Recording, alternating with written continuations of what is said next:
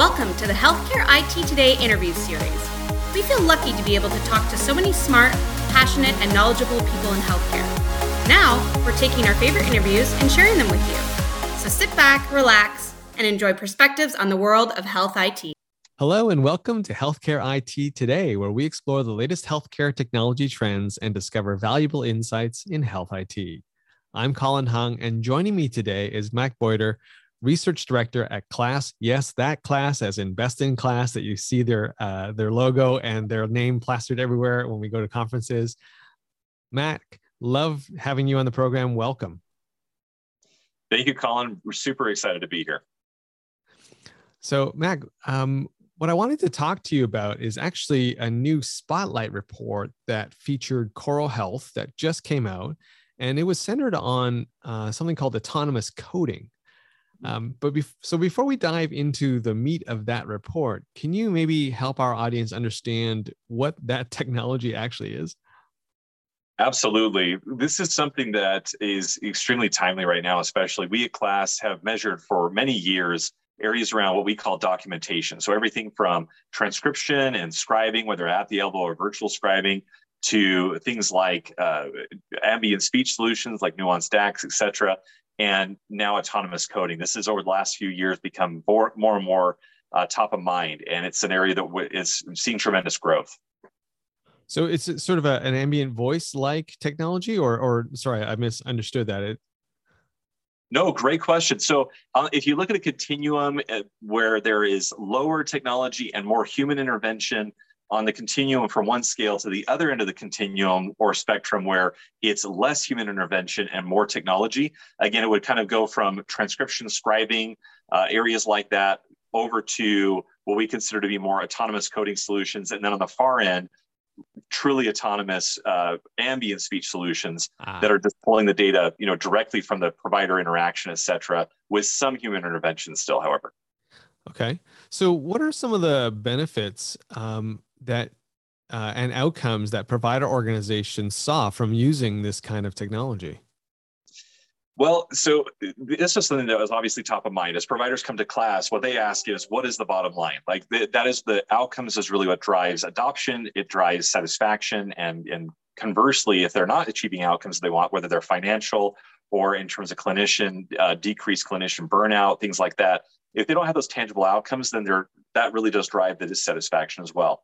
So the core organizations that we spoke to for this report, they really highlighted Coro Health's autonomous coding solution for the impact it had on not just on the bottom line in terms of financials and aspects and making it easier for them to do these transcriptions of interactions and so on. It really allowed them to have better quality of life for the clinicians and these professionals who, as we all know, through the last couple of years have had an incredible burden placed upon them. And so this is something that health systems are paying more attention to because the cost of replacing a clinician or physician is incredibly high and bringing them back up to speed and so on. And so anything you can do to help remove the burden, remove a little bit of the pajama time, as we like to call it, right, for clinicians after post-encounter, trying to recapitulate what they were doing, cleaning up their own notes, is extremely important and very important for the health systems that we spoke with. So this is actually a technology that sounds like it really can help a clinician save time so that you call it pajama time, but sort of that after the visit, having to redocument or review kind of what they put into the system. The autonomous coding seems to be able to help a lot with that. Immensely. And depending on who we speak with within the organization, and one of the neat things about this report is we spoke with people on the ground, so to speak. So actual physicians themselves utilizing the solution, got their perspective of how it impacted them. And then we also spoke with higher level folks within the organization, CMIOs, CFOs, who are looking at the broader picture throughout the organization. And of course, the financial aspect. As health systems are, squeezed, they're looking at their elective procedures are still not totally recovered. High deductible plans are higher.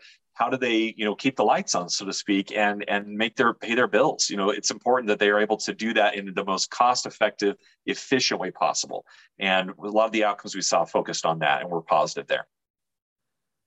Were there any outcomes that you heard about when you did those interviews and those discussions that surprised you from these providers? I'm glad you asked that, Colin. Actually, so one of the things that we ask at class is what were the outcomes, either positive or challenges, and did you have any unexpected outcomes? And what I thought we would get to, so my hypothesis, my theorem, which I was disabused of once we got the data, which is the best part of a hypothesis, right? When you're proven wrong a little bit and you go into it thinking one thing, but the data shows something else. We talked specifically about the type of analytics, the solutions behind it, the technology behind it, the ability to do an audit data trail to see, from the visit, the beginning of the visit, all the way through maybe an inpatient stay, being able to track that was extremely valuable to the health system as they look at how do we decrease AR, how do we increase that revenue, and of course, along with the quadruple aim of healthcare, how do we increase the patient experience so they have better outcomes? The health outcomes of that patient are improved. I mean, as you can imagine, Colin, you go in, let's say you go in for a procedure, maybe it's the same day, and the doctor codes the information, it goes through incorrectly, and you get prescribed a medication that is not accurate or has a contraindication to an existing medication. That can have a serious and even life-threatening impact on you. So making sure that the coding is done accurately, properly, that there's an audit trail to follow that up, and then the providers can go back in and they can look at these dashboards.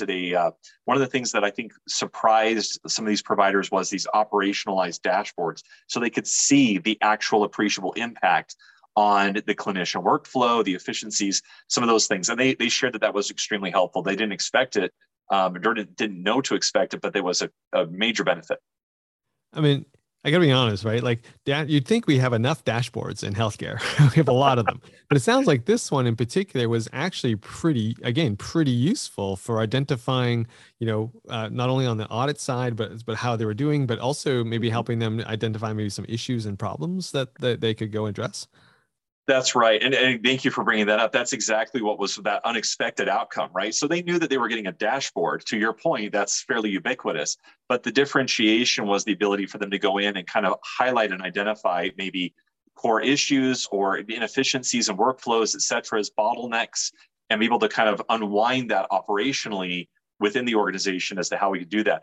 And it ended up contributing to when we asked these providers, we said, would you buy this again if you knew what you knew now? 100% of the people we spoke with said yes.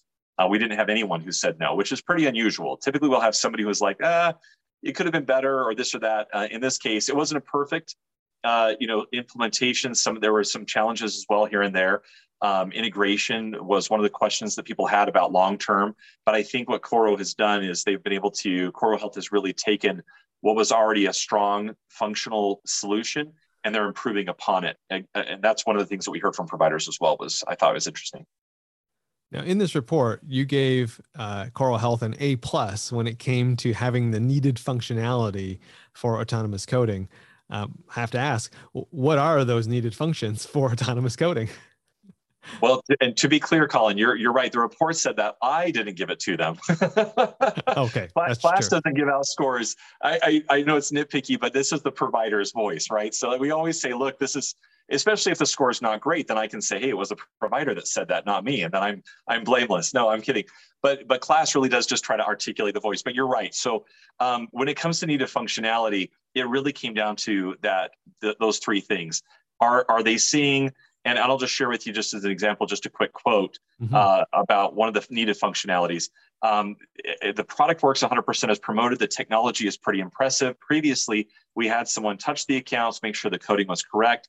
We found out that out of hundreds of claims, only a couple of them needed to be changed. We realized there wasn't any value in reviewing the product's work because it was so seamless. So really, when it comes down to it, if you have a director of HIM or a VP of revenue cycle or a CMI or a CFO, what they really want to know is, does this take time off my schedule? Does this take a burden off my plate? Is it helping not just on the clinician level, but is it helping us operationally, especially with staffing, such a huge issue nowadays, right? I mean, great resignations affected healthcare like everything else, early retirements. People are looking at repurposing within the organization. Anything that helps that organization take workflow off of them is a huge outcome, probably the most important outcome. And then, of course, accuracy, making sure it's tuned properly, like we talked about a moment ago, that would be very, very important. And then the last thing is this actually worth cost to yield, right? So we're investing in something, but like anything else, we have to show that there's a remunerative value proposition. And in every case that we spoke with, at least these people, the providers did say that there was that value there. Let's maybe take a step back for a moment, if I can, Mac, and let's talk about a macro trend that I'm seeing, and that is like staffing has become a critical issue. It's a critical challenge in healthcare right now. AI technologies prior to the pandemic were sort of viewed a little bit A, skeptically, but B, as sort of an enemy, right? It was like, I don't want AI because that could actually cost jobs. But now with what's happening, I find that AI is now looked to as potentially a helper, right? And you're talking about autonomous coding having an element of AI here and helping with that transcribing from the what was in the record now into the codes for reimbursement. Are you seeing the same thing? Are you noticing the same thing right now?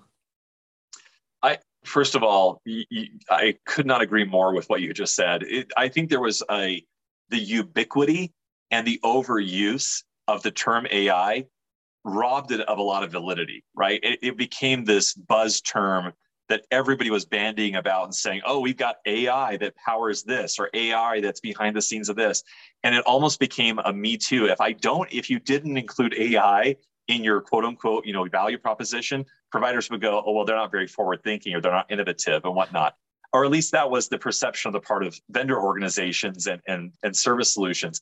And so I think thankfully we're actually seeing a bit of an ebb in that as it's sorting itself out in terms of, okay, look, this is just screen scraping we've had for 13 years. This is the same old, or this is truly machine learning is something very new and innovative. But yeah, to your point, it was a boogeyman. It was something that people looked at as, oh, it's going to, I would say very similar. The rough analogy would be outsourcing, like offshore work, where it was the boogeyman taking away from domestic coding jobs or other jobs.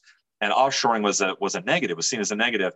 And of course, there were questions around security and compliance and so on. And then over time, from the ICD 9 to 10 transition, we saw that kind of that rise and fall. And now it's more commoditized. People recognize and appreciate that there really isn't that bad. And you can still have onshore resources with offshore working in tandem or, complementary.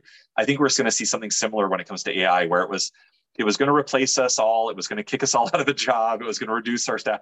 And now it's like, that's what we need. We need to replace staff because early retirements, great resignation, things like that. Absolutely. Very good point. Yeah, I mean, it sounds like to me this autonomous coding is a very practical application of AI. So I unlike maybe the hype we were under a little bit before, where it was maybe some overpromising made, this sounds like it's actually very, very practical and has some real world benefits that you have verified through your interviews with these providers. It absolutely has, and again, providers are savvy. They're very smart. Clinicians are extremely intelligent. They recognize when they've been sold a bit of a bill of goods. And so I think there's a natural level of inherent skepticism. And so when we do talk with providers and they eulogize the process, they talk about it, I think that speaks volumes in terms of, again, it impacts my life. I'm able to spend time with my family again. We had one provider who literally said, I'm able to actually see my family. I haven't seen them very much over the last 2 years. And this has had an impact in giving me a little bit of my life back. So again, this is the kind of impact that KLAS takes very seriously. We are mission driven at KLAS. We focus on helping providers and organizations learn what's real from the not real. And so this is a big part of our mission to do that. Mac, if someone's going to take one thing away from our discussion today, what would you want that one thing to be? Oh gosh, the one thing would be that autonomous coding is here to stay. I think that to your earlier point, which was very well said, AI and the models of it may vary. And I like that. I like to see the competition of different firms that are all attacking this from different angles, because ultimately that breeds innovation, in my humble opinion. But AI is here to stay. Autonomous coding is here to stay. And I think it's only accelerating under what's been happening in the last couple of years with the global pandemic, regulatory changes, the government's, and frankly, investment capital is pouring into the area. People are putting money behind these things, which again helps to drive innovation. So it's here to stay. It's something providers should pay attention to if they haven't already looked for it. You need to be aware of what's coming down the pipe, because it's going to be here sooner than we think. Mac, thank you so much for the information you're sharing. And for anyone listening and watching, we'll put the link to the report itself into the show notes so you don't have to say it. But Mac, before you go, where can people go to find out more information about CLAS? I'm glad you asked. So CLAS, again, for providers who share information with CLAS, they get access to our data as a thank you, because again, we are mission driven, as I mentioned. So by going on the CLAS website, they'll be able to actually access and download that what we call a spotlight report that's focused on this one solution. And in the future, we'll have more data to come. So more things to come. And what is that CLAS website? Yes, it's just classresearch.com. And that's CLAS with a K. Yes. Thank you so much. KLAS. Really appreciate your time and all the information you shared with us today. Thank you so much. Thank you, Colin. Hey, if you enjoyed this interview as much as I did, we'd love for you to subscribe, rate, and give us a review on iTunes, YouTube, or wherever you're watching and listening to this. Also, head on over to healthcareitttoday.com to access free resources, industry news, and insightful articles. You can also connect with us on Twitter using the hashtag HITSM. I'm Colin Hung. Thanks for being here.